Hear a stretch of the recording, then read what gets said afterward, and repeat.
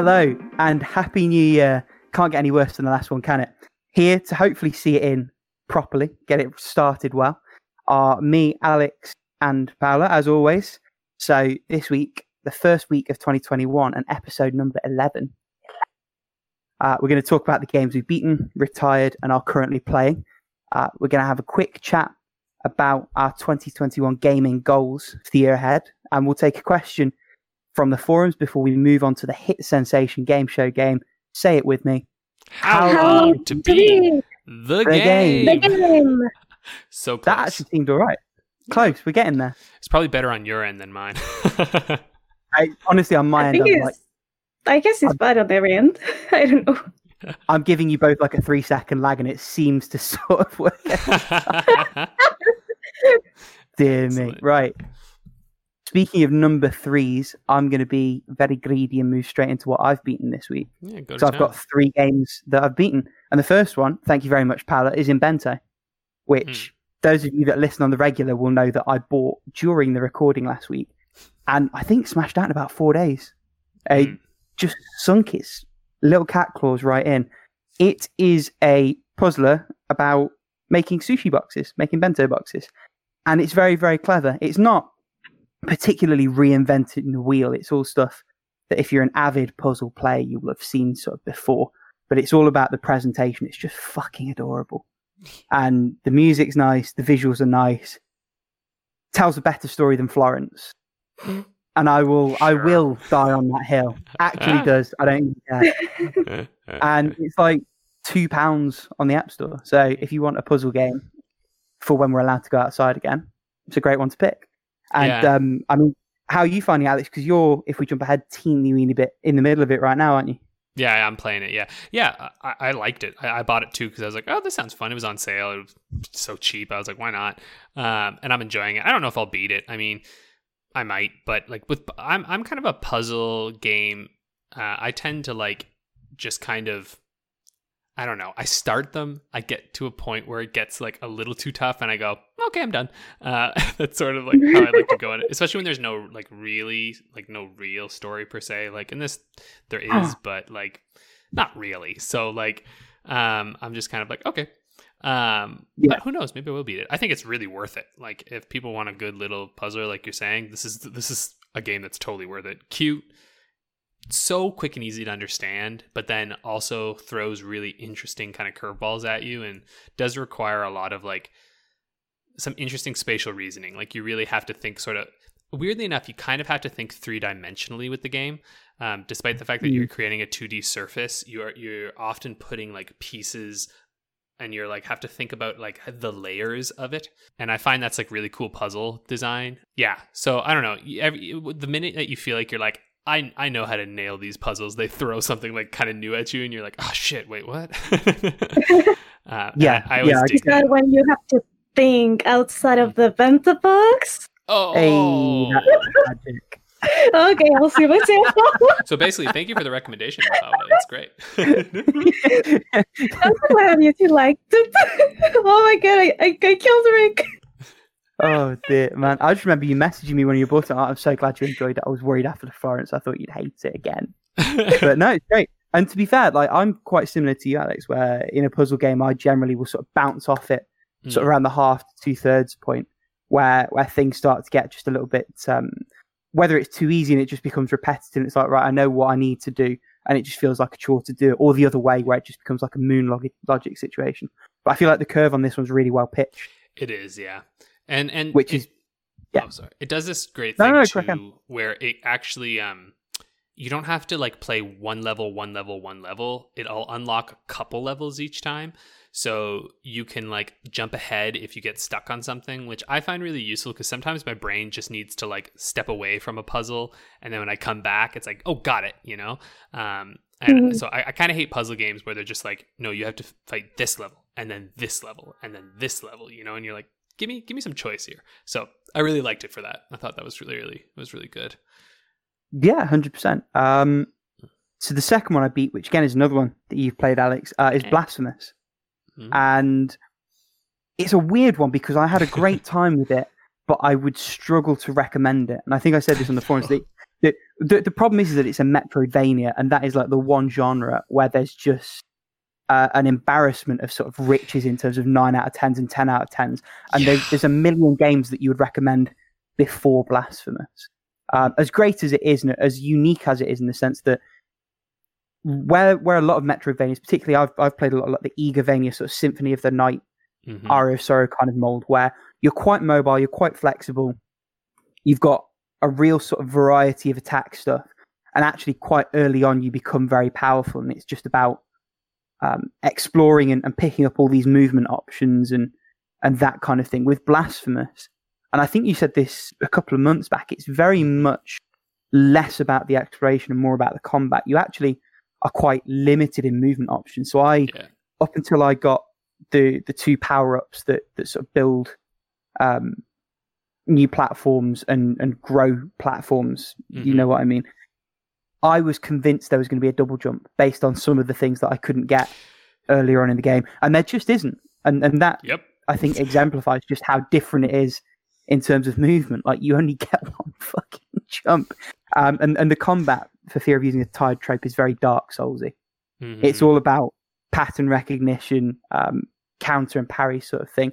And it's good because it pulls in a different way than other Metroidvanias do.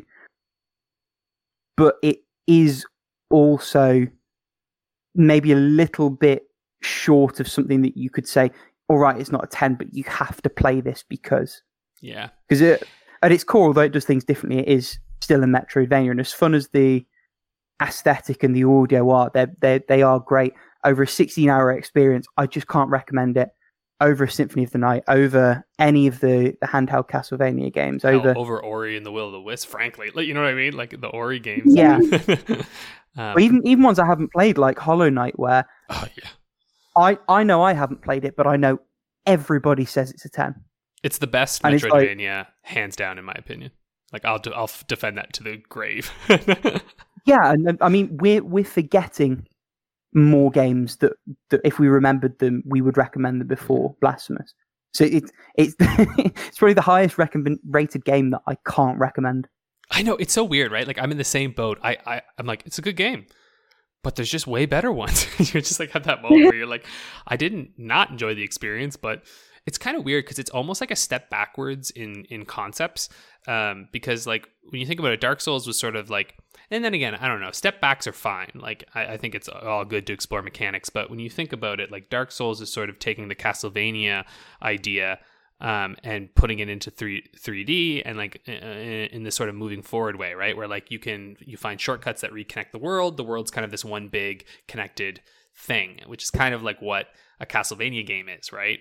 Except in Dark Souls, it was like less about the exploration and it became combat focused. So that was sort of the way that it moved forward. It was like, okay, let's take some of the Castlevania difficulties, the save rooms, and let's incorporate that and kind of expand on that and make that more of a chief like factor of the game. And then Blasphemous is sort of like, oh yeah, let's take the Dark Souls combat and let's just put it all back into 2D, right? And you're like, okay, but I think I see why it's not really done like that, because for some reason, because like it still kept the kind of the it was kind of like it was trying to have its whatever that expression is, its cake and eat it too. Have its cake and eat it too. Yeah, right. Because it's like it wants to have this big sprawling exploration map, but then at the same time, it's like, no, but I want to focus on combat, and so it's like, okay, but I still have to run through all these goddamn rooms, and I'm so slow.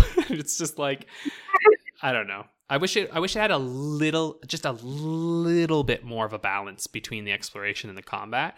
It would have been nice if there was even just a touch, like maybe just one more exploration focused skill or something. You know what I mean? But yeah. Yeah, I don't necessarily agree. I know what you mean. I think my biggest problem with it, and I did sort of have an issue with the fact that the Wikipedia sort of 3-paragraph summary told the story better than the game did. Yeah. As beautiful as it was, I didn't have a fucking clue what was going on until I read the Wikipedia after the fact. But my bigger problem was just that it felt a little bit directionless. And I suppose that sort of ties back into it. But the game does a very poor job of signposting. Yeah. So there were at least 2 occasions where I had to go to Google and be like, right, where am I actually able to go next to progress the main path. And that's partially because the map's a little bit deficient. It's good in some ways, it's deficient in others. And that's also partially because you don't have any kind of not even necessarily a quest log, but you don't have anything where it will say like, right, you need to do X. Like one of the things I loved about Bravely Default, which you couldn't get a more different game, but on the bottom screen, whenever you went into the menus, one of the side characters would be on the bottom. They just have a little speech bubble about, oh, we need to go and kill this boss, or come on, hurry up, we need to awaken the last crystal. And it's just like a nice little reminder to say, oh, you need to do X or Y. And I think Blasphemous could have really benefited from that. Also, anything to tell you what the side quests were doing, because again, I had to Google that. Didn't have a clue what was going on, and most of the collectibles are hidden behind these really arcane sort of fetch quest things that you need to do. And I wouldn't have necessarily minded doing them if the game had told me that I needed to do them rather than the internet. Yeah, but it is a good game ultimately. I know. I was about to say, and yet we both enjoyed it. Yeah, it's just a case of I can only recommend it if you've played all the other great Metroidvanias, or if you're someone like friend of the podcast Uwe, who is aware of the influences on that game, is really sort of enamored with the aesthetic and style. And if you look at that and hear some of that music and say, I want this in my veins, there's a great game alongside it. Unless you fall into those two camps, there's just other stuff that you should be playing first. Yeah. So going from a game I wish I could recommend to a game that segue's fallen apart in my head. The last game I've beaten is an experience called Trover Saves the Universe. And I sort of hesitate to call it a game because the game part falls very short. So it is from one of the creators of Rick and Morty. Theoretically, it's an action-adventure game, but it's a VR experience with the game tacked on. The problem is it's also something that's sold as a VR sort of optional experience. So you can play it on a regular TV, which is what I did. I can't in good conscience recommend anybody play it that way because it just isn't geared like that. So the setup's fantastic. The game's writing in a different setting would be 10 out of 10. So is you are a chair orpian. So your thing is you never leave your chair. You sit in a moving chair. And that's how they get around the VR constraint of teleporting to nodes and things like that. And you're on this quest to rescue your dogs. And the setup's done well. I don't want to say too much more and do it justice. One example I maybe will give of the funny writing, they released some free DLC to go with it. And it's got a separate option in the main menu. And when you click on it, it says, this DLC is designed for people who've beaten the main game. So do that first. But hey, what do we know? We only made the fucking thing. and that nice. Kind of humor permeates, and it's good fun.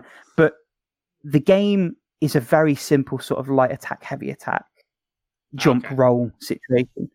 And even that's sort of very loosely applied. You just feel like you're sort of walking between plot beats. And because you're moving between nodes, and in that sort of third person setting, you feel like your camera should be on the person. Not only did I find myself getting lost from time to time, it actually also made me feel a little bit sick playing it in a couple of moments, which isn't something I expected without a headset on. Now, I don't know if it's better with a headset. The impressions that I got from some of the reviews I skimmed is that it is. But if you haven't got a headset, I just can't recommend it. I think you'd be better off sort of watching a playthrough or something. I think it's probably a good way to experience the writing that way. But I've seen this one often. Like I have a PSVR, and honestly, I haven't touched that in a while. My PlayStation hasn't turned on since I got the Xbox, but it always rates really highly on the PlayStation Store. And like everyone I've seen, like when I first got PlayStation VR, it was like kind of a highlight. But you know, I feel like also just in general, I can't recommend many VR games not in VR. You know what I mean? Like I know companies do this because they're like, fuck, we need some money. But it's like, pretty much.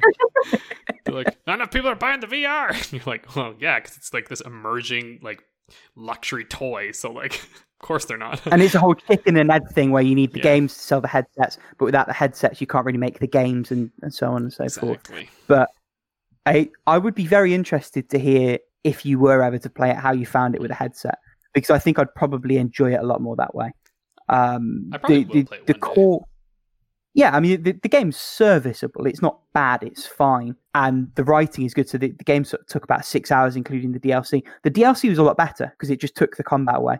And it gave you like a small room with sort of a set of puzzles and gags and random things to do. Again, there were things in it that were clearly designed with the VR in mind. So one of the main mechanics for you as the Cherorpian, as sort of the protagonist, is that you can grab and move things in the world, but without the VR handles, that's tied to a reticle at the center of your screen, which only turns on when you're looking at something you can move. So one, it's very hard to aim the reticule sometimes because you're guessing where it might be on the screen.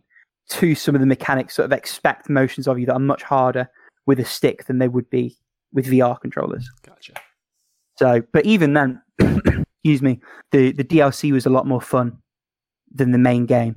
Yeah, I've gone around the houses there. Play it if you've got a headset, probably. Nice. Is where I'm going to leave that. Well, one day when I play this game, I will return to let you know. Yeah, well, as long as it's after 13 Sentinels Argus Rim. Yeah, there we go. I'm waiting until basically once I get a PlayStation 5 some year. I don't know. It's probably when they announce a new SKU in years. That's when I'm going to go back and do all the PlayStation stuff. Paolo, you haven't beaten anything this week, huh? No, I haven't. I wanted to finish the Rim 2, but that happened. Exams happened. University happened. So yeah, all my gaming time this week have been dedicated to tipping away at other games that I'm already playing. That's all right. Hey, look, that's like, the week when I had a new puppy, right? You guys picked up the slack from me. I did beat some stuff this week, and I beat 2 real good games. One of them is Call of the Sea, which is on Game Pass. And I wholeheartedly recommend this game to just everyone. Like, this is a game that I think, especially if you find puzzle games difficult, this is an excellent introduction into puzzle games. If you love puzzle games, I think you will still really enjoy this game. It's a mystery adventure, and I would encourage individuals not to look too much up about this game because it's short. It's not going to take you very long. It's like 5-6 hours. And the mystery is really satisfying. And it unravels very naturally. And it's better to just kind of go in not knowing much. Like, all you really need to know is that it's the 1930s. You're this lady, British lady, whose husband has disappeared on an island out in the middle of the ocean. And you've gone to that island to find out what's happened. And the game unravels through puzzles and through this sort of classic sort of narrative unwinding. And it's really good. Like, all the puzzles are so... I will say, in the later chapters, some of the puzzles get a little bit okay, they're not hard. They're just I got to do the puzzle thing. You know what I mean? But most of them are satisfying enough where it's for instance, I got stuck at one point and I was like, what do I have to do? And literally all it takes is it confines you well enough that you know that you just have to look around and really think outside the box to figure out what to do. And then it'll kind of snap into place. So I never got frustratingly stuck. I was really satisfyingly stuck, I guess. I don't know what to call it. There's this education philosophy thing about I can't remember the exact word, but there's the good stress of where it's something is just challenging enough to be satisfying, but it doesn't tip over into the frustration. And this game is always there. It's almost always at that this is just challenging enough level. And I like it. I will say one thing. Some of its dialogue is the stupidest shit I've ever heard. It's just so corny. Hold on. I wrote this down because it's one of the first lines that you hear. So this isn't a spoiler. This is one of the very first things that you hear in the game. And it goes, "I've had those dreams ever since my mother died and left me that music box in her will." It's thanks for the exposition, lady. I guess I know the stakes now. So it's a little bit of that at the beginning where it really paints it out for you, but then it gets much better. The voice actress is really good. She often comments on things that she's seeing, and sometimes it's stupid obvious. She'll comment on something that you're okay, yeah, no, I got that. You don't need to explain everything that we see. But then other times it's nice, colorful kind of filling in the blanks of things. I will say, this might be slight spoilers, so people just plug your ears if you don't want to hear it. But essentially, there is a choice that that is to be made near the end of the game, and I think it's a bit of a false choice. It's just kind of like the game doesn't earn that choice that it asks you to make. So it didn't bother me in the end because I was like super satisfied with the game and its ending. But yeah, that would be my only gripe. I was like, I don't think you earned that. But yeah, good game. It's on Game Pass. It's free. Go play it. Or £15.50 for those of us who don't. Or $1 for 3 months. Wow, yeah, or $1 for 3 months.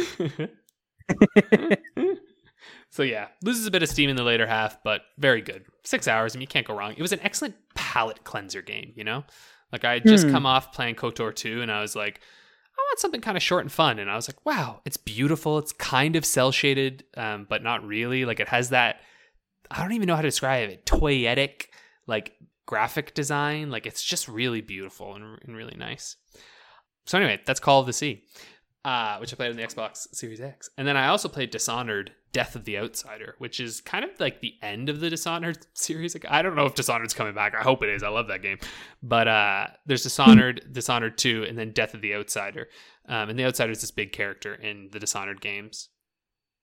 So is it like a standalone expansion? Yeah, it's like Lost Legacy. It's like that kind of thing. You know what I mean?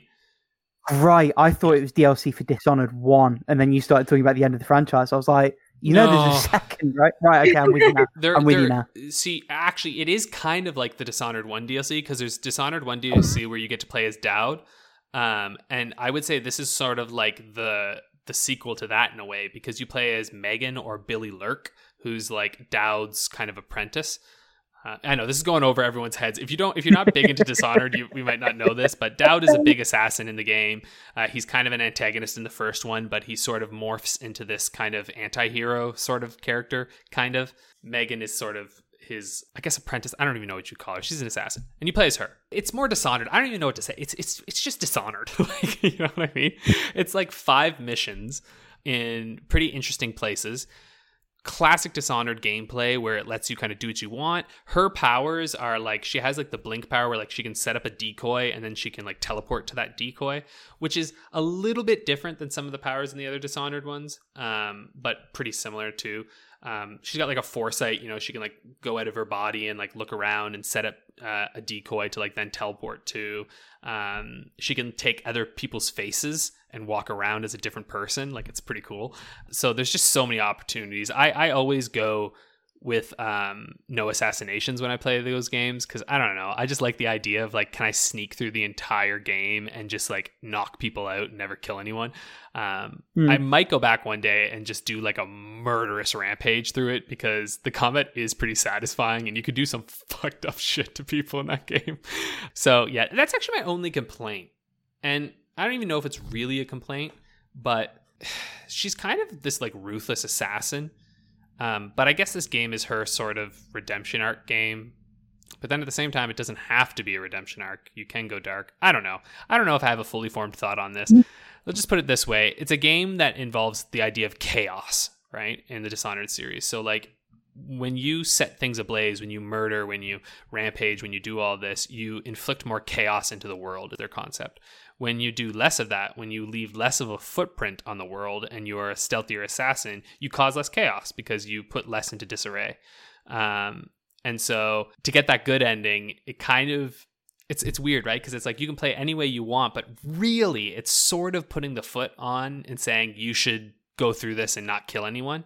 But it's mission structured, so you can always just go back later and like play through and just do however you want. So I'm kind of rambling on this. Put it this way, I like this game a lot. Have any of you played the Dishonored games? I haven't, but I do want to take that tangent slightly further, because they didn't initially plan to put the no kills in at all. So NoClip, who I've mentioned on this podcast a couple of times before, they do great sort of YouTube, Patreon-backed sort of documentary stuff. They did a big one on Arcane, the studio behind Dishonored and Prey that we all love, and among other things. And I remember there was a bit in that where they were talking about it being something that they added sort of midway through development. And then I think they planned to do it maybe for one of them as like a a feature option type thing. And then one of the developers said, well, we should probably do that for all of them. And whoever the creative lead was said, well, if you can think of creative ways for us to incorporate that for all of them, then we'll do it. And so it became like a challenge internally to how can we make each of these work as a not an actual assassination, but in such a way that you can still complete the mission. But it's one I want to get to eventually. Like everything, the backlog's a thing. Totally. Oh, sorry. Yeah. I was just going to say it's super worth your time. Like I think Dishonored 2, Death of the Outsider, they're all excellent, and they all are in like, and oh my gosh, they're so cheap now. And I bet you anything they're going to come to Game Pass very soon. You know, Bethesda publishes those. I have no doubt when that merger gets through, you're going to suddenly see the Arcane collection pop up, right? But yeah, I mean, Death of the Outsider, because it's an expansion, I think when it came out, it had a slightly lukewarm reception because it wasn't full price, but it was kind of that Lost Legacy price. And I don't know. I think people were just, they kind of wanted, I think it was a case of genuinely where it's like, but we want more. Give us Dishonored 3, you know? More? You want more? Right. But I got it for like $10 and I was very pleased. I'm like, this is great. Anyway, that's it for me. Should we move on to what we've retired? Yeah, sure. I feel like I cut you off before, Paolo, though. Have you played these games or not? Oh, the Dishonored ones? No, I haven't. Oh, crack on then. Ignore me. Sorry, go on. That's all I said, that I haven't played them, so... Oh, dear. That's fair. Well, I've just made more work for you in the edit. No, that's fine. I'm leaving this in. This is how the sausage gets made. Well, let me wind out the awkwardness by talking about my two sort of retirements, just quickly. So, they're both sort of to be continued. So the first one is Drill Dozer, which the problem with the post-game content is you kind of need to do a bit of grinding for money to buy access to those post-game levels.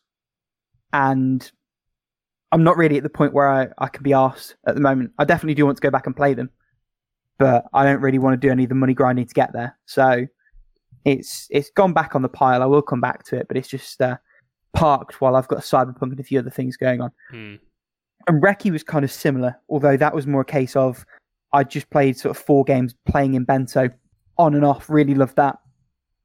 And I just sort of couldn't face any more puzzling when I finished it. So as good as Reki is, it was kind of a case of, well, I'll come back to you when I'm more receptive to that kind of gameplay. So they're both gone but not forgotten, as it were. And then, again, Paola's been wasting his time with frivolous things like exams. So... no retirements for Paola. Hey, you can't retire again. Maybe if I'm playing games. Wow, okay. That's very true. That's so true. That's roll tape right there. But you've got one, haven't you, Alex? Yeah, this is actually for the exact reason we talked about earlier with puzzle games. I retired Grindstone. As I got to the later levels, like I'm quite far into it, into the like 130s or something in terms of the levels. But this is a game where you have to beat each level to progress. And I just got to a point now where it's not actually that it's so hard. It's just tedious because like there's a point now where you have to like maneuver your character to push certain blocks into a position. But again, you have to like chain a certain number of these little creatures in order to actually be able to move a block. And those creatures come randomly. So you just get to a point where it's like, it's so finicky and it just feels like I just sat there and I was like, is this what the rest of this goddamn game is going to be? Because like this is just not fun. Like I don't feel challenged. I just feel like I'm doing this because I have to. So I was like, goodbye. I enjoyed UI. I had you. And I still recommend this game is the thing because I still think it's really fun. And when it comes to puzzlers, not many, I don't know, there's not a lot of us who actually beat these games full through, right? Like, I mean... like Puzzle Quest, or you know what I mean? Like you play them until you're done. So that's it. I'm done with Grindstone. This is the Spirit Track recommendation. Is what this is. Play it, don't finish it. Yeah, exactly. Though I think it's easier not to finish this one than Spirit Tracks, right? Because like there's no story at all. So I didn't feel bad retiring it. I was just like, cool, I had fun. Whereas Spirit Tracks, if you don't finish it, you might feel kind of bad if you're like me. Shall we move on to what we're playing then? Yes, should we tag Paola in because she's got stuff to talk about here? Yeah. Finally. I have games to talk about here. So I haven't been playing much in terms of hours, but I've been like slowly chipping away at some of my games. So got realized Chiragane no Kiseki. That's one I think I did a couple of scenarios in that game. Still struggling with Japanese here because I don't know. I could have played it in English, but that's who I am. I like to do the things the hard way. For The Legend of Zelda Breath of the Wild, no quirks were collected this week, sadly. I played like, I don't know. Boot, man. No shrines were found in either, so that's a shame. As for Fire Emblem Tell Dragon and the Blade of Light, I think that's the one game I put like the most time into because I ended up buying it on the eShop for less than $6 because I had gold points. So I got it like for $3 or something like that. I actually caught up pretty quickly to where I was like on the emulator. It's kind of nice to have like names that make sense in English. Were they kind of poorly translated in the other one, I'm guessing? Yeah, they were like pretty like weirdly translated. I think like I'm trying to remember like an example that there was like one that was like weird. I can't recall like an example right now, but I remember like Lena was like Lena with the light R. Oh, okay. So they tried to do the transliteration. Yeah, see, you see this all the time in fan patches, right? Where what they'll do is they'll take the Japanese, like katakana or the hiragana, and then they'll try to put it into English. Yeah, and so you get Lena turns into Rena. And it's like, I guess you're being literal, but like in Japan, that's not necessarily how they see the name, right? So yeah, interesting. It's like a translation rather than a localization, isn't it? Exactly. There was a translation of that, but the localization on the Switch version is actually pretty nice. I hope so. How long it took them to do it? And like it looks nice. It's not like they actually took time to format the stuff like they should. I would be recommending the Switch version more if it wasn't because, limited. Mm-hmm. So I'm sure that ROM's going to find its way onto the internet. I've just it is 100% gonna do it. So yeah, past chapter. I think I'm in chapter 9 right now. Yeah. And so far, I think I've recruited like all the recruitable characters so far and 0 death. How do you find this game, like, as someone who's, played, like, all the DS ones, or even someone who, like, jumped into Three Houses? Like, how do you find going back to playing the Famicom version? A little bit of a rant here, because, like, I started playing with Awakening, and it was pretty fun. Then, the Fates trilogy, I have a bone to pick with those games because, like, there are, like, some mechanics from Awakening that make no fucking sense in Fates. Anyone who has played like both will know the children, yeah, pretty much. And there were, like, some fun stuff, like the My Castle thing. But it felt, like, really tacked on. Like, the bonuses were nice, but it felt like an afterthought a little bit. I loved like the difficulty like in Conquest. Like I think out of the trilogy, if you're gonna play one, it has to be Conquest. Right. I agree. Yeah. I don't want to be mean, but Revelations is pretty skippable. I love it though. But anyway, I get it. I love it, but you're not wrong. Yeah. I had fun with it while it lasted, and then it was like, I'm just biased. Like, and I can't myself because I'm gonna play it again because of my marathon that I'm doing now. And then Echoes Shadows of Valentia, that it was like beautiful, like old school difficulty with the dungeon crawling that I really adore. One of the reasons that I like RPGs. And I found that some of the classes that were kind of broken in other games had actually a nice balance. And Three Houses, I literally played like 2 hours, and I was like, I can't stand this game. Interesting. Okay. So it may have to do with this is not my first Fire Emblem game, and also I've actually finished Fire Emblem Awakening in normal, Lunatic, and Lunatic Classic. Damn! That's some good shit there. Rather you than me. See, The only difficulty I haven't beaten it yet is on Lunatic Plus. What's the difference? It is horrible because like all the enemies get like one of, I think it was like one of 4 abilities that was like Vantage Plus. The one that cuts the magic damage by half every time. The one that cuts like physical damage by half every time, and the one that can one hit KO you if you are not careful. yeah. And it's like a flip of a thing. So every single enemy gets like a randomized one of those. I got to chapter 5 and I restarted the chapter many times, but not once I got like the only combination with that was doable. Oh, geez. See, I kind of agree with you, Paula, though. Like, I finished Three Houses completely. Like, I beat the game on one of the houses.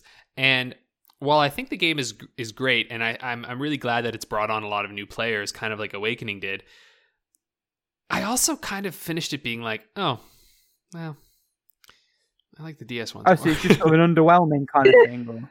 Yeah, But- like I Yes and no. continue. Sorry, yeah, it is very good. Like, don't get me wrong, it's great. It's Fire Emblem. I think I don't know. I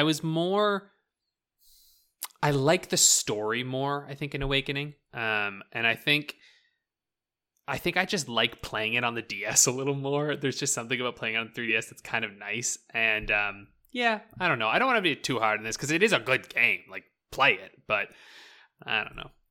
What were you gonna say, Pablo? Oh, the reason that I stopped playing Treehouse, I'm gonna go back to it eventually and give it a second chance, but in a higher difficulty. First of all, was the difficulty. Like, at least from what I played, none of your agent units are like that EXP sponge that you have like at the beginning of the game, like a very strong character, but it levels up like at a really slow pace, and that like balances it out. Yeah. I found that all the characters develop like really fast, and like the general, like I think you do more damage than the enemy sometimes. Like even in matchups that don't make sense, because like if you go like with an axe, and you attack a sword user, for example, Yeah. the sword user has an advantage. They can evade your attacks more and stuff like that. And I felt like that didn't happen as much in Three Houses. Oh, well, Three Houses actually got rid of the entire weapon wheel thing. So, like, yeah, that's all gone. Yeah, so there's no advantages for any different types of weapon. Like, that's completely gone. That's why I was able to flip like an entire map with a sword user, even though it didn't make sense at all. Yeah.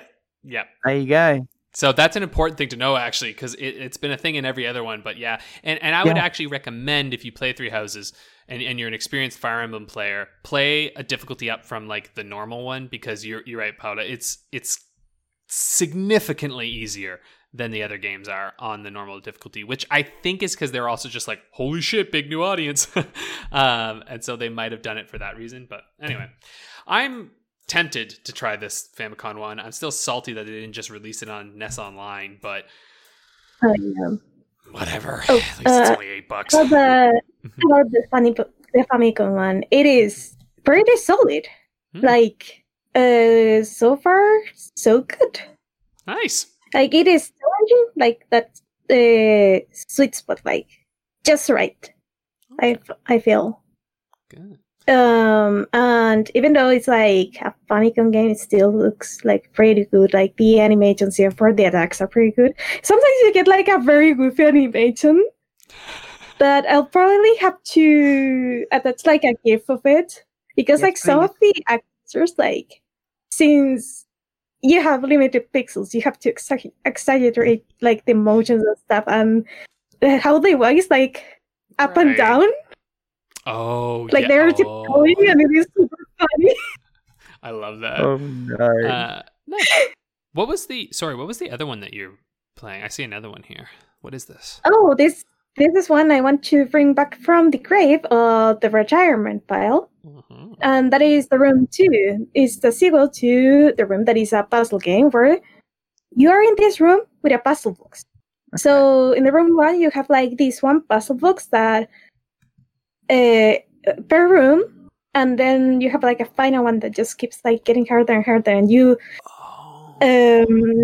start like moving stuff around, and suddenly it opens stuff in the other side of the box, and a puzzle box. In The Room 2, you have multiple like kind of like puzzle box like objects in one room. Cool. So it becomes more like of an escape room kind of game. I initially retired because like I got to a section that was a little bit too creepy for my taste. But I grew up back from then, so I'm gonna try it again. Yeah, those games look cool. I mean, that's kind of funny. It's like escape rooms are like returning to their. It's like the circle there, like it's like escape rooms were based off of video games, and now video games are being based off of escape rooms. The Ouroboros as it eats its own tail. Nice. Rick, do you want to regale us with what you're playing? Yeah, sure thing. So most of it is sort of stuff that's been rolling on for a little while. So I'm still playing Cyberpunk 2077. At the moment, it's very much sort of dip in and out. So like I'm conscious that there's a big patch coming this month. So while I am still enjoying it, while my PS4 is still blessed, I am very curious to see how that changes things. So it's very much sort of a couple of missions here, an hour there sort of thing. It's not consumed my life in the way that I expected it might have done pre-December 10th. I'm still playing Rabbids Go Home. Again, it's a couple of missions here, half an hour there, but that's more because that's really the pace at which that game is fun. Like it's a goofy game. It's a really good laugh. It fills me with more joy than it has any right to every time I shake the remote and the rabbits just go, bah! But the problem is that you've got like 3 inputs. Every level's the same thing. Gotcha. So it's fun to play a couple of levels and then I'll leave it for a few days. So this is either going to be a game I finish in March sort of thing, or that gets retired in the time between now and then. But so far I am enjoying it for what it is. And then the one new playthrough, as we record today, is a PC game called Valley. So that is a first-person platformer. It's all based around the idea of you being in a special suit called a Leaf.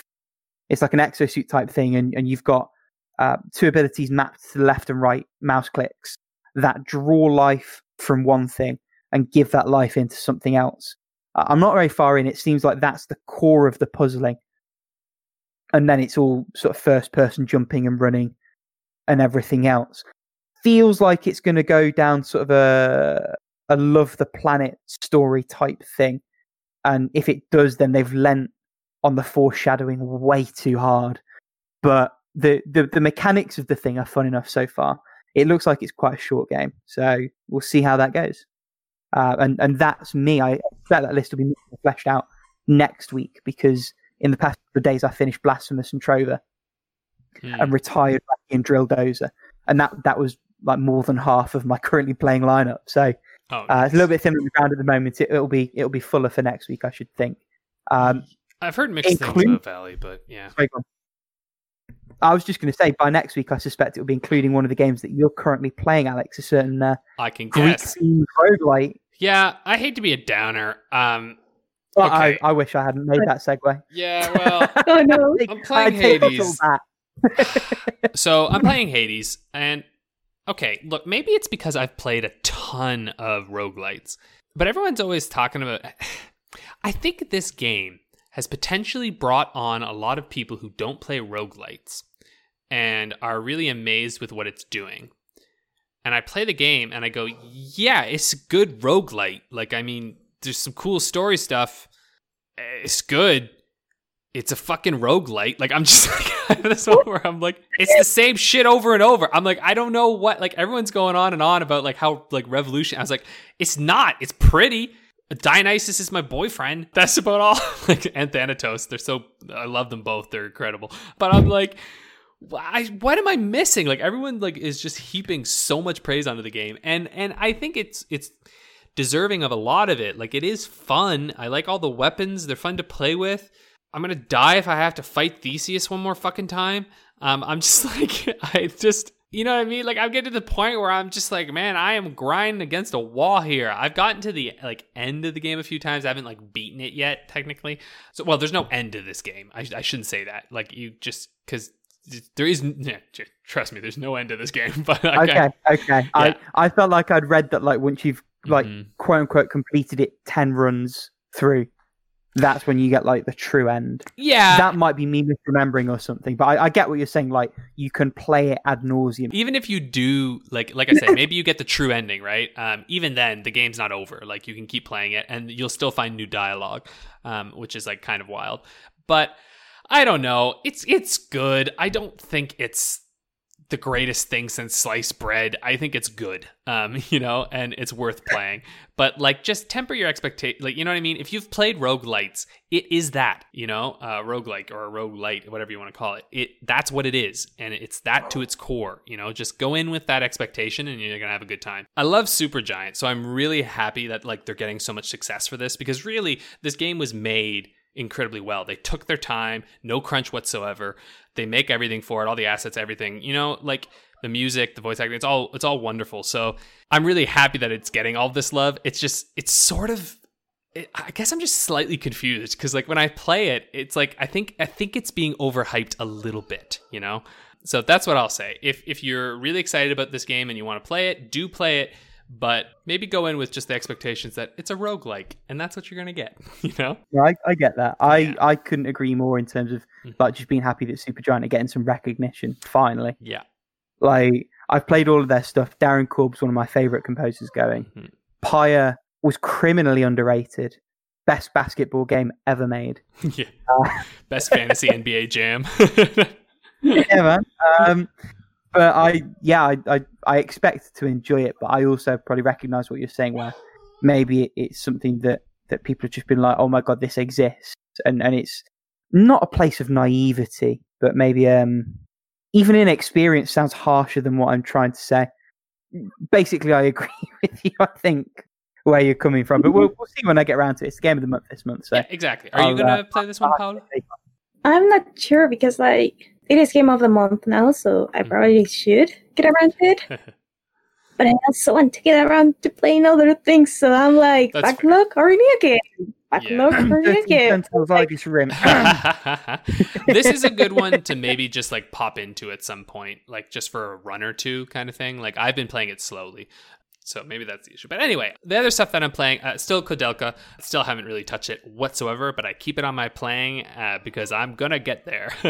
And the new game that I'm playing right now is Borderlands 3. I got that in the Season Pass.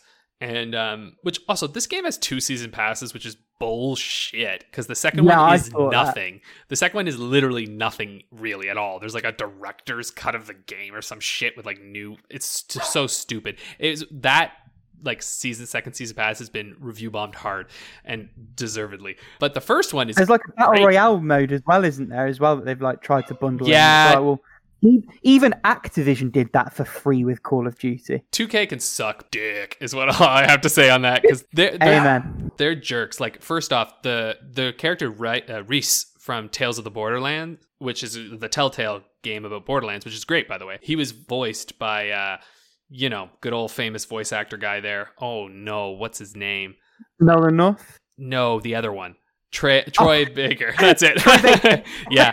And look, I love that video games you can just be like, no, the other one. Yeah, I know. Exactly. And like, he's kind of got like I don't love that there's like this sort of stranglehold on gaming with these two, but like at the same time, he did a great job with that character. And the reason he's not in this game, it's like the guy who did the voice acting for Noctis in Final Fantasy 15. He comes in to voice Reese in this one, and it's because basically 2K was unwilling to negotiate with a union.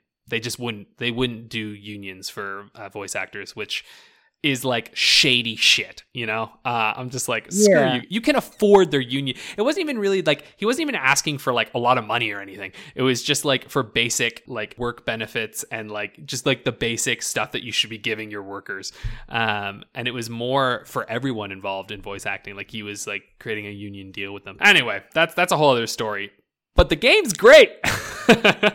And it's stupid. It's a dumb game. The story is asinine, but oh my god, the gunplay is great, and that's all I want from it. I just want to pick up sweet guns and shoot people, and oh, it's so satisfying.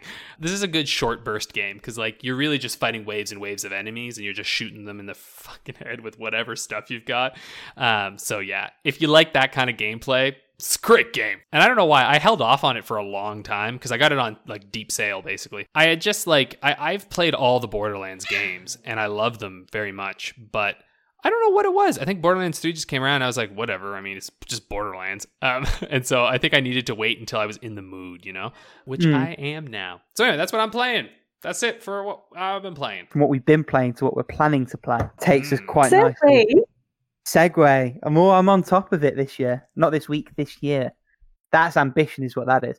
And speaking of this year, double segue. 2021, what are we planning to do with gaming? Why don't you go first, pal? You can tell us what you're planning to do once you finish your pesky exams off.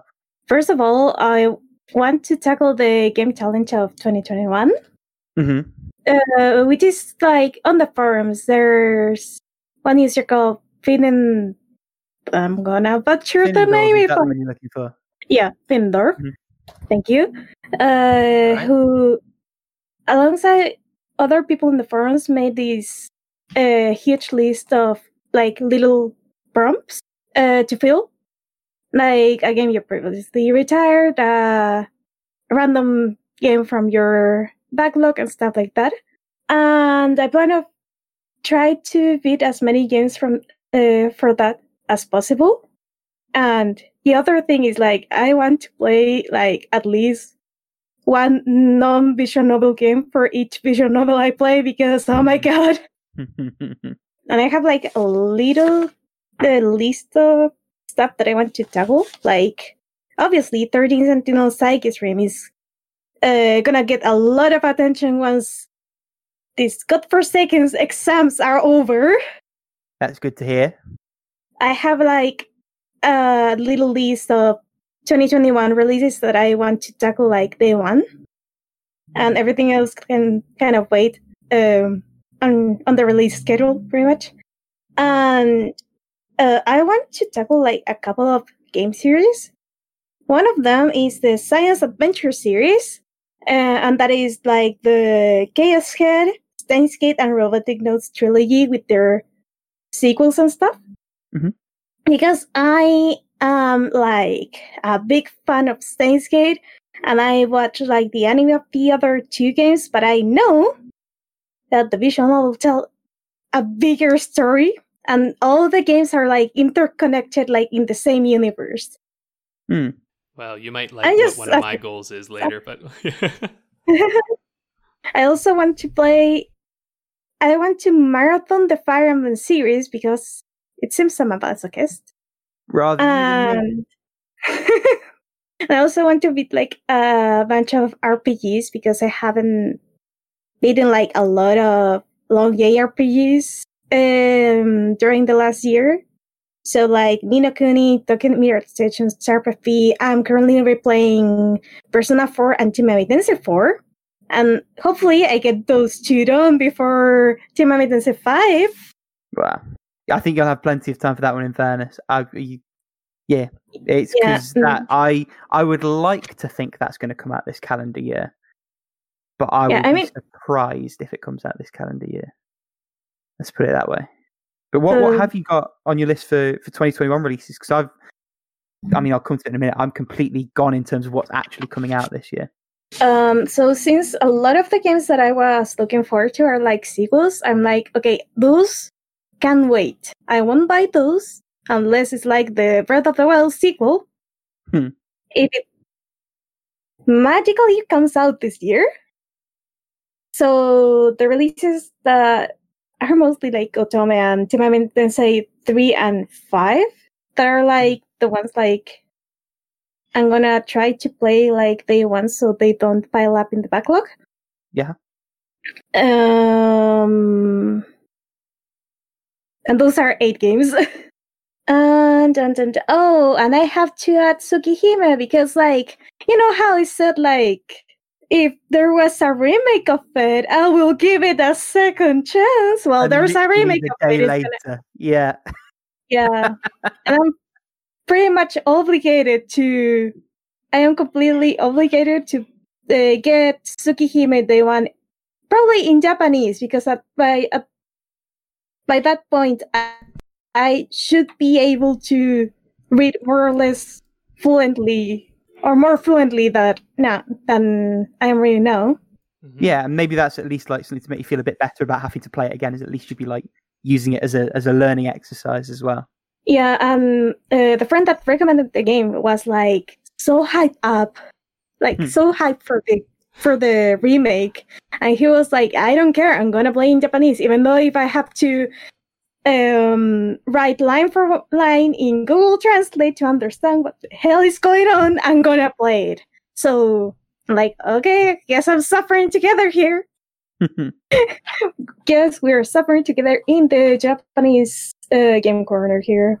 So yeah, besides that, like, I play some Zelda games because, like, as much as I love Zelda, for some reason, I played a lot of Zelda, but not finished a lot of Zelda. So Skyward Sword is high on the list there because, like, I actually got to pretty much the end of the game, forget the controls, and like, welp. That's heavy, especially when you get far in. I think we've all been there where we've like started partway through a game and then you just forget what's going on. It's like, well, gonna have to start the whole fucker again now. Yeah, pretty much. I've been there too many times. I think I'm past like the second. What's the name of this section of the game? Trial. Oh, beautiful! I forget how the section of the game is called. But it's like where you like collect these tears of like in Twilight Princess. Oh, okay. Just for the record, I hate this game. But yeah, I'm glad you're trying it again. I don't hate this game. That's too much, actually. It's just not my favorite. It's my least favorite 3D Zelda game. I'll put it that way. I have yet to play it. I retired Twilight Princess because of those tears, though. Fuck that. Like, genuinely, like 10-year-old me just got sick of it. But yeah, just gonna say, like, Skyward Sword gets a lot of hate between the motion controls, that it is a more linear Zelda game, the tears segment. I am having a blast. No problems with the motion controls. The characters are so enjoyable. Like, so there's like a couple of you don't have like the classic Sora or the, well, you have a Gorong like walking around, but the creatures that inhabit the world are like are different from like the usual ones. So you have the Parayla that are like these jellyfish seahorse kind of thing. And I was talking to one in particular, and she was an asshole. She was dissing me. It was like, what have I done to you? Honestly, I never had problem with the motion controls. It's just the linearity. It was just so mind-numbingly linear, like for a Zelda game. But I don't know. What do I know? Wow, that's a good question. I actually enjoyed the linearity, maybe because I remember before playing Skyward Sword, I was just like finishing up like Ocarina of Time. Before I started the replay, I think I was like trying to play another Zelda game. Probably was like Majora's Mask because I replayed that one a lot. So having like a more linear story, and there's still like a lot of exploration to do, to be honest. Like, you don't open up like new places, but you can like revisit like places you've already been at, but find like that hidden object that was like at the top of a cliff that you couldn't get to because you didn't have the glass shot and stuff like that. And again, for me, the writing in the game, the characters, the world, they make the game for me pretty much. Well, it may also have something to do because I'm streaming the game to my boyfriend using a capture card, and I'm like voice acting the game, so Oh dear. that might be the reason why I find it like way more fun than it should be. You have to revive that YouTube career, Paula. There you go. Share it for the I world. Have you got anything else you're planning to do in 2021 before we tag Alex back in? So Fire Emblem Marathon, Science Adventures Marathon.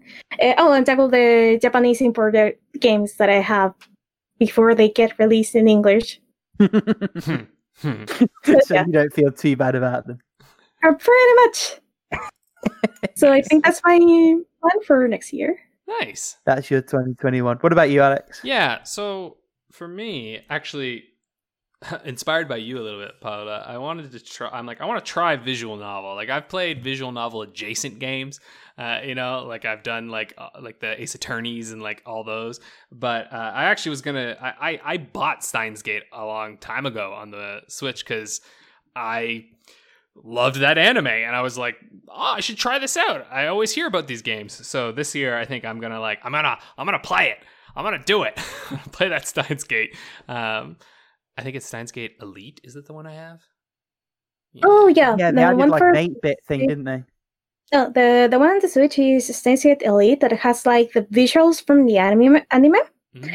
And I have it too. I plan to play both Steins Gate and Steins Gate Elite to make like the comparison. Because I'm kind of curious. I heard that the writing between the two is kind of different. Interesting. But I honestly would be talking out of my ass if I say like how the two games are different. I just know that they tell the same story. I know that Elite has some scenes, but I know they're a little bit different beyond that, but I don't know how. Okay. Well, I'm going to try them out. Anyway, yeah, because there's also... Either way, when I bought it, it came with the 8-bit adventure one, which I hear is kind of I was just saying, adorable. I knew there was something like that in the package. I am so sad because like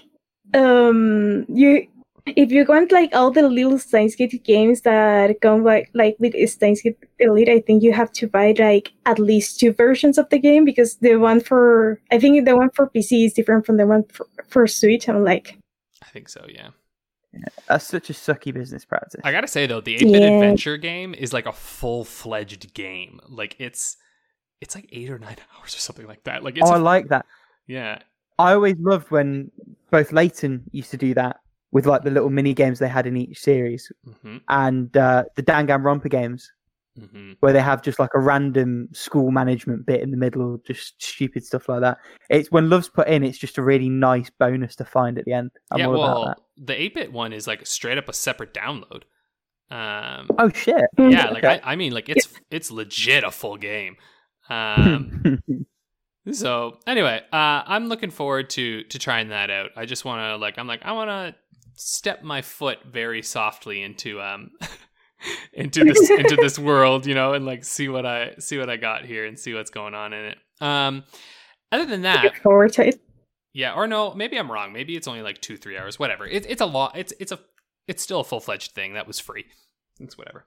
So I want to do. So last year I did like when I had a backlog blog, which I still have, I guess, but I haven't touched it because podcast. I started last year by like really diving into the GBA kind of backlog, and I guess Game Boy a little bit, but mostly the Game Boy Advance.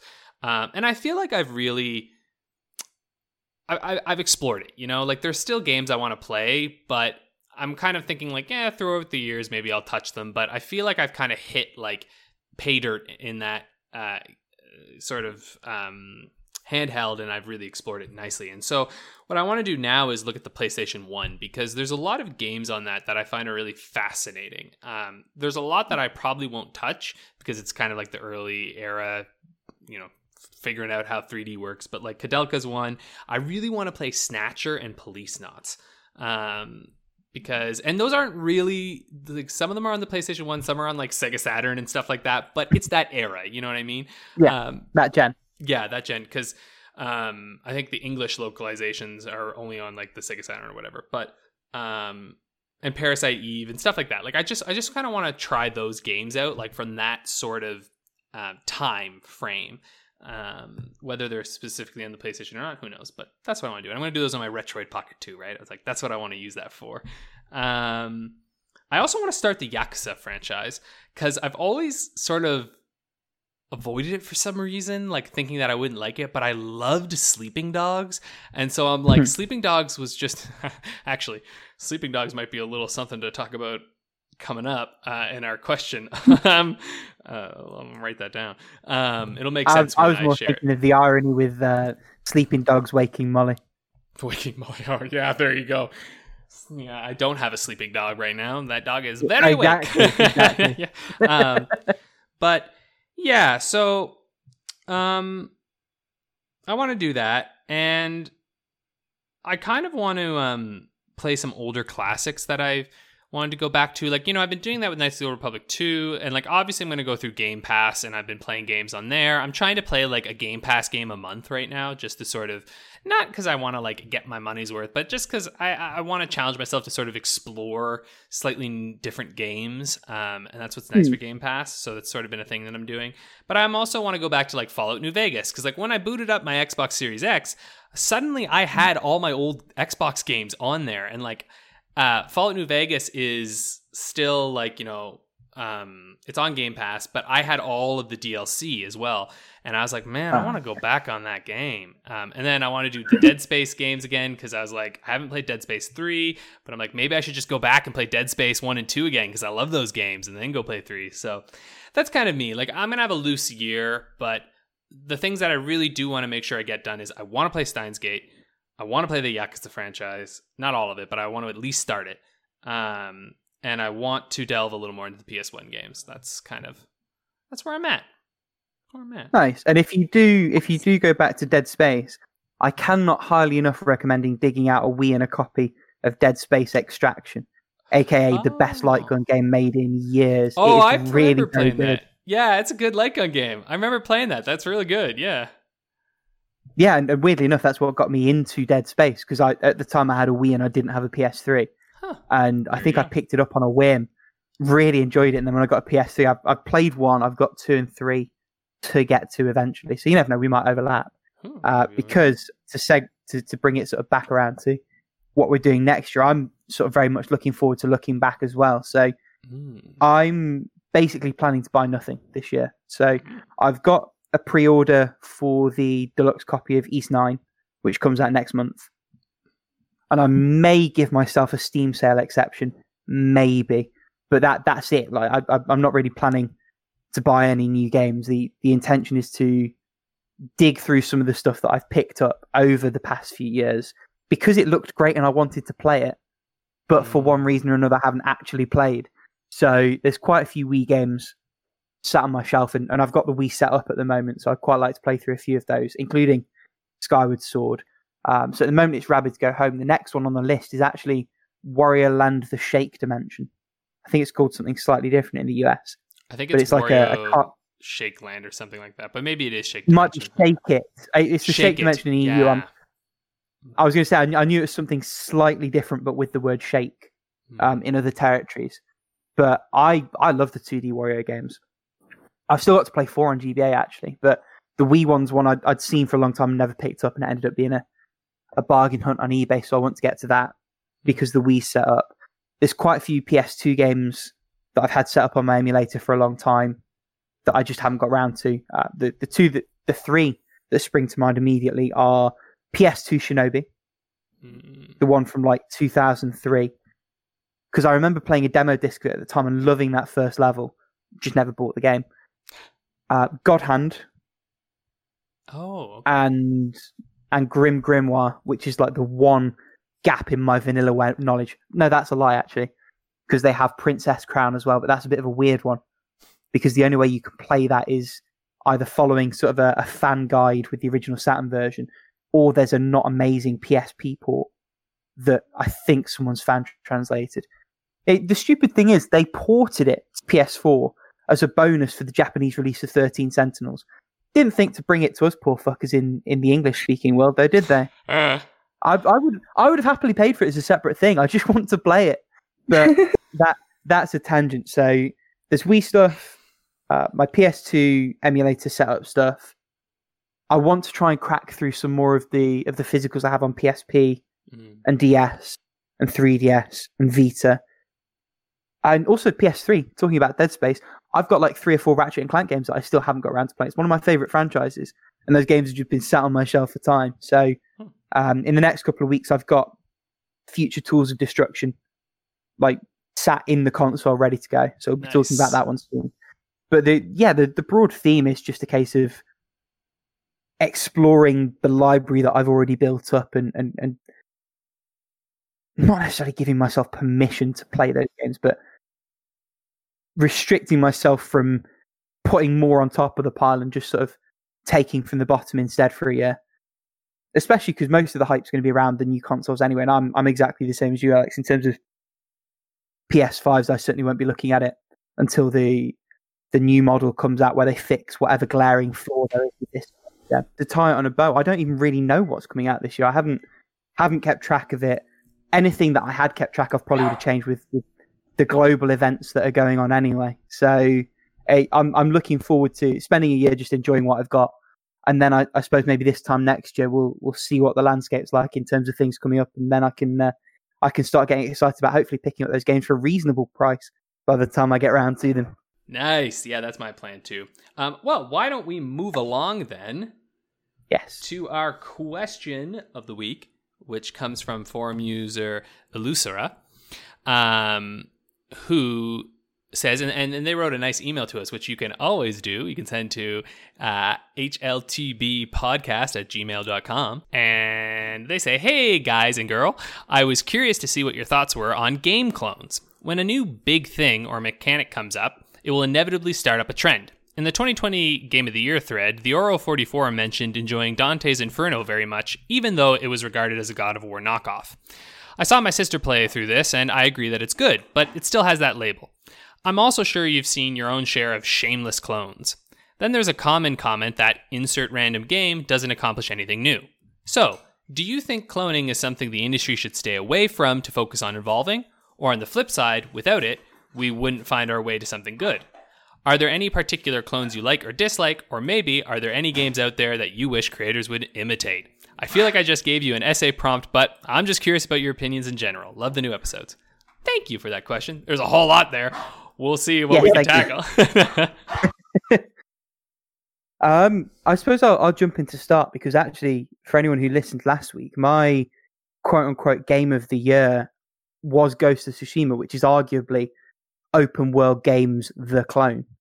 But I think there's something to be said for doing things that have already been done but refining.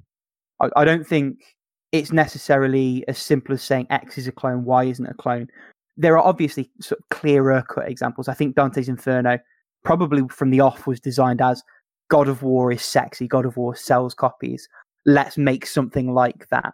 But even then you could argue with its own setting, they had some kind of a morality system that tied into the ending.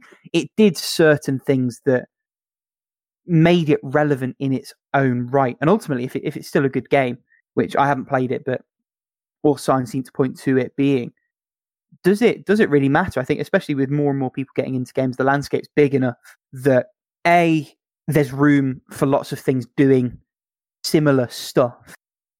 Like there's room for a Breath of the Wild and a Genshin Impact and an Immortals Phoenix Rising, which all ostensibly have the same mechanics, but they all also do things slightly differently, whether it's in terms of story or business model or setting, slight variations in those themes. I think there's room for all of that as more people come to the hobby. But I also think that where something is truly shameless, I think that shines through.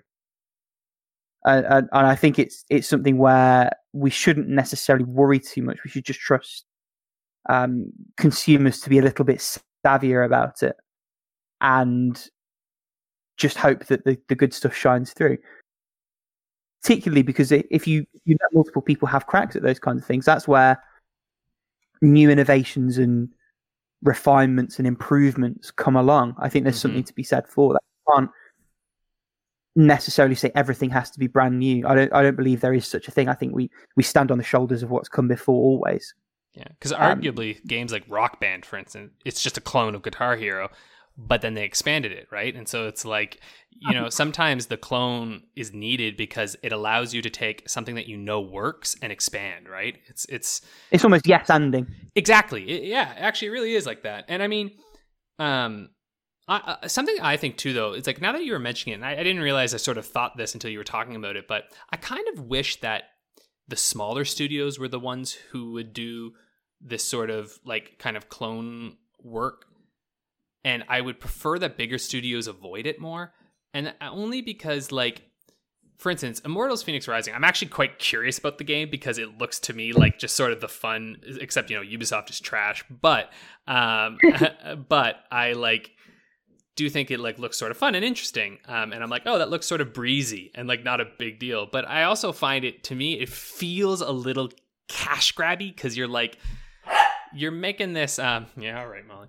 You're making this game that clearly it's just kind of hey, it's Breath of the Wild, but kind of with our Assassin's Creed stuff. You can't rip off ourselves, right? So that's kind of where I'm you know what I mean? Can you really rip off yourself? I guess not. But at the same time, I prefer things like Oceanhorn, right? Which is this small studio that made this kind of Link to the Past, but also sort of Wind Waker clone that is basically Legend of Zelda, but it's really nice and it's fun and it fills that sort of that niche or that kind of gap that you want where you're I just want to play a game that's sort of like Zelda, and then you get to play this little game like that, or something like Bloodstained Curse of the Moon, right?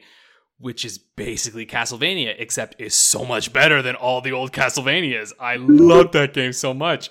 I played that game so much, and I don't even have any nostalgia for old Castlevanias. I hadn't played any old Castlevanias, and I played through on every character, every mission mode, everything. I played that to death.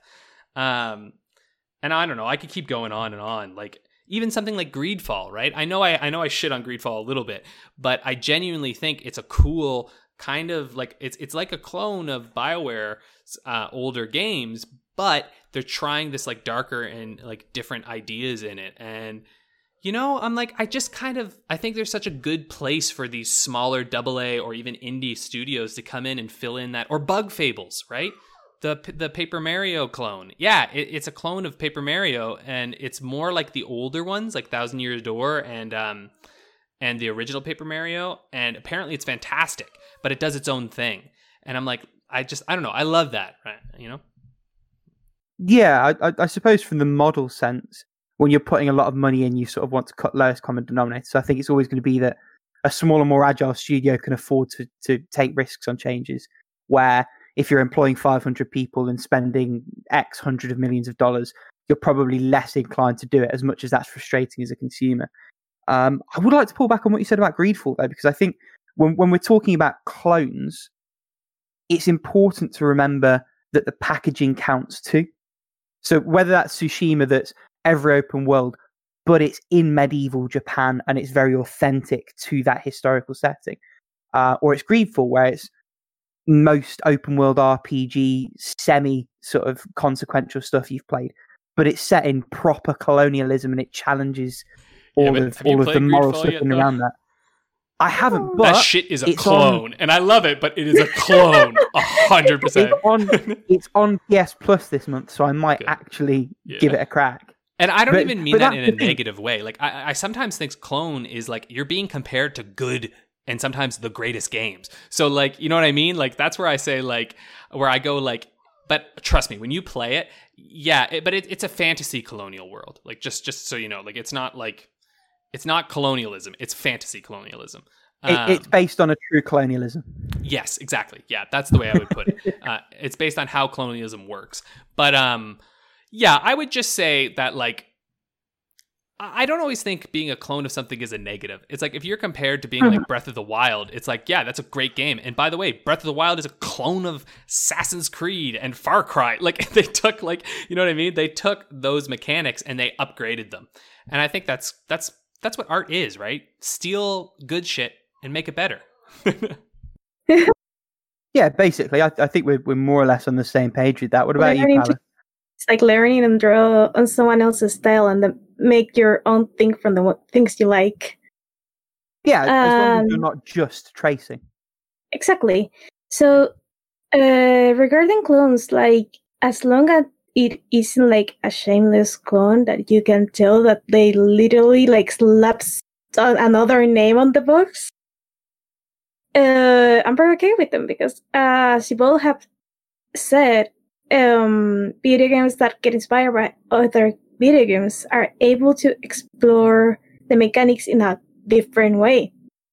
I haven't played Genshin Impact, but I have watched my boyfriend play it, and I actually think, like, combat-wise, is a little bit closer to Xenoblade, but to a basic level.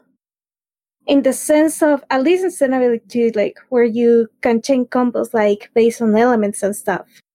In Genshin Impact, you can change combos, but it has the little quirk that some elements negate each other completely. As in, you can make more damage to an enemy, not if you hit its weakness, but if you combine, for example, I think it was like electricity and fire and mix like a huge explosion and you make extra damage and stuff like that. Yeah, it does certain things in and around it. You're exactly right. Yeah.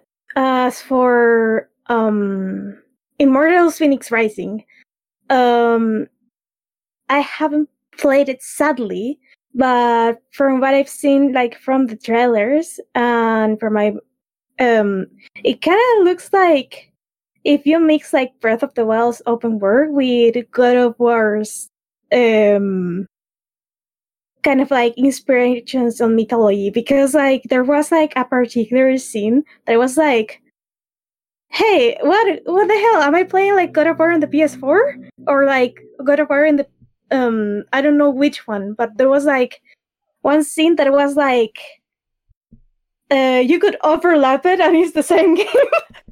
I'll be honest with you, that game, Immortals, it's Breath of the Wild meets Assassin's Creed Odyssey. Like, I've played Odyssey through and through, and watching some of it, I'm like, that's Odyssey's combat, Odyssey's humor, Odyssey's stuff. And like, not even to like shame it, I'm just like, you guys made Odyssey, so I mean, it's on, like, sure. You know what I mean? Like, yeah, it's the or at least part. Yeah, I mean, the same company. I don't think it's the studio that made Odyssey that made this one, but I think it's an internal offshoot that started working on this game, and it became something separate. Yeah. That's my understanding. But when you were talking about it, I had a flashback to. Are either of you aware of the game Ninja Bread Man on the Wii? Yeah, actually, yes, I am. Because Scott the Woz does the thing on these, doesn't he? He does. Now this game is. Episode? Pardon? Is it from like a shovelware or WiiWare a shovelware episode? Yeah, it's from a shovelware episode. It was something. The reason I bring it up, just on the topic of clones, this is probably the closest thing I know of to an actual clone. Yeah. So this company made 4 games: Ninja Bread Man, Anubis 2. Bear in mind there was never an Anubis 1. Mythmakers, Tricks and Twins, and Rock and Roll Adventures. They are all the same game. It's literally a reskin. It's literally a reskin. Down to the point that the exact same bugs where you can clip out of most of the world exist. Flashbacks are... Well, there you go. The flashbacks are... I know what game are you talking about. If people want to learn about this, go watch Scott the Woz's shovelware episodes on the Wii and you'll see it. Yeah, I think there might even be a re-res video on. I think the re-res one is what I'm thinking about. I'm almost certain because they did one quite recently. Nice. It will be on YouTube on somebody's channel. Yeah. So that I feel like is the bar at which clone becomes a problem when you've released your own game 4 times. I think you don't actually have to go very far beyond that to be sort of in the realms of acceptability. That's and honestly, and I love it. I think we all sort of agree. And ultimately, cloning a good idea does not always make a good game. Mighty Number 9, anyone? No, that's true. Wow. something gamer on prom night. I am so happy I didn't pre-order that game. Yeah. Like I am probably like one of the 5 people like in my hometown that own a Wii U, and I am so happy that I was like, well, I heard that this game is in development hell, so I'm gonna skip on it. Good. Get Smart. I am this, so. Imagine if you were one of the people that pre-ordered the 3DS version that never came out. Yeah. Yeah. Actually, they're probably happier. Oh, Than the ones who had to play it. Yeah. Anyway, so that's our thoughts. I'm sure we could talk even more about this. It's a great question, but one other clone that I think is a good clone, Shadow of War, kind of cloned some of Batman Arkham Asylum. Like it took that kind of combat and then it upped it. It just like created the Nemesis system and it just created this like cool thing, you know? Like, I don't know. I think we can agree, like if a game takes another game's idea and then evolves it, that's awesome. You know, that's just good shit. Yeah. That's a beautiful bow to tie on that. I like that. Nice. Let's go on then to our How Long to Beat the Game. I've got it loaded up here if we want to rock in. Okay. Let's get ready. It's loading. how are we gonna fail this week? It's loading. Speak for yourself. Actually, Oh, Godfall. Really? Yeah. let's do it. Which is quite new, and I know nothing about this game. Yeah. Okay. I know that it's Oh. like, Neither. isn't it sort of an arena-ish battler? It's Destiny, but melee combat. Is my Yeah. understanding. And also not very good. Yeah, I heard Yeah. it's not good at all. How long does this game take to beat is the question. It is. I think it's That's right. Well done, Alex. super recent games. We're good here. Oh, it's so recent too, I- right? Yeah. But apparently enough people have played it because Everjet set up a really good system so that there's definitely been, it has 25 or more completions. So, Yeah. 25 ah. or more mugs that bought that game on lunch. Hey. Sorry Right, to I'm gonna sorry go- to the 25 or more. Yeah. It well, actually released like almost 2 months ago. Huh. Yeah, it's been yeah, out well, for a time while. flies, doesn't it? That was back in the dark times of 2020. Oh God, I don't even have a goddamn clue. I think I'm gonna go. Yeah, go ahead, Rick. Go on. No, No, it's all right. no, said you first. go. I got nothing. I feel like this is one of those 20 hours ish games. You know, like I had that feeling that it's in that world. Mhm. Then again, it could be super short. Like I just don't know. It's like a first. No, you know what? Maybe it's short as shit. I'm gonna go with 13 hours for main. Ooh. I'm gonna go with Mhm. 13 main. I'm gonna say 18 main plus. Interesting. I'm gonna say Main 30 plus. complete. Oh, he's going for all of it. Okay. Oh, because I have no idea. I need that 5 hour 30 grace hours. period. Yeah, I feel that. I'm going to be a little bit more conservative. I'm saying 17 hours main, 22 hours main plus. But it really is sort of stabs in the dark. I'm exactly where you are, where I think it's like a 15, 20 hour sort of thing. Mm. Trying to think here. I'm trying like to remember the trailers of the game on the gameplay I watched. Gotta go for it. So I'm gonna say 15 for main, Okay. Mm-hmm. 20 for main plus, 35 for 100%. Interesting. Okay. So everyone's gone all out apart from me. Double check you're happy with those times, and then we'll plug Yeah, I'm happy with them. I'm I mean, happy. I'm not, but I am. All right. on. Happy enough. Happy enough. All Happy right. enough, yeah. Right. Here we Number go. So, Okay, so. Oh, totally God. look it up now. Dang it! I think you might have done it, Rick. Oh, no, you didn't. We all failed, I think. Except maybe. Yeah, we have. Why? So, Why main would you give me story that nugget is of 12 money? and a half hours. No, So, I've blown that. I was Okay. like right on the money for main. Main plus Yeah. extra is 15 and a half hours. You're I on was for that. in the range, and then I went greedy. I was Why did right I on have that one to too. do- But I was off on completionist, which is 20 hours. Yeah, Oh, it's really short. Yeah. it is Wow, really okay. short. Completionist, to be fair, is in red, so I don't know. It maybe So it is that longer. you're blaming Everdread for that, L, are you? Oh, well, that's not Everdread's fault. There's only been one completionist. Like, I was thinking that the Godfather will be like longer or anything because I saw that there was like now a I'm lot kicking of myself. If variety. I'd only done 2 of them, I would have won this. Dang it. Gambling. Yay. Ah! Oh, well. That was a good one. That was a good one to have. And what's its review score right now? 61. That's not bad, actually. Better than I expected. That's average. 61, that's above average, I think. Yeah. All right. Well, that's it for this week. Happy New Year, everybody. We'll see you next week, as usual, on Thursday. Hopefully, Bella has been in some games. Bye.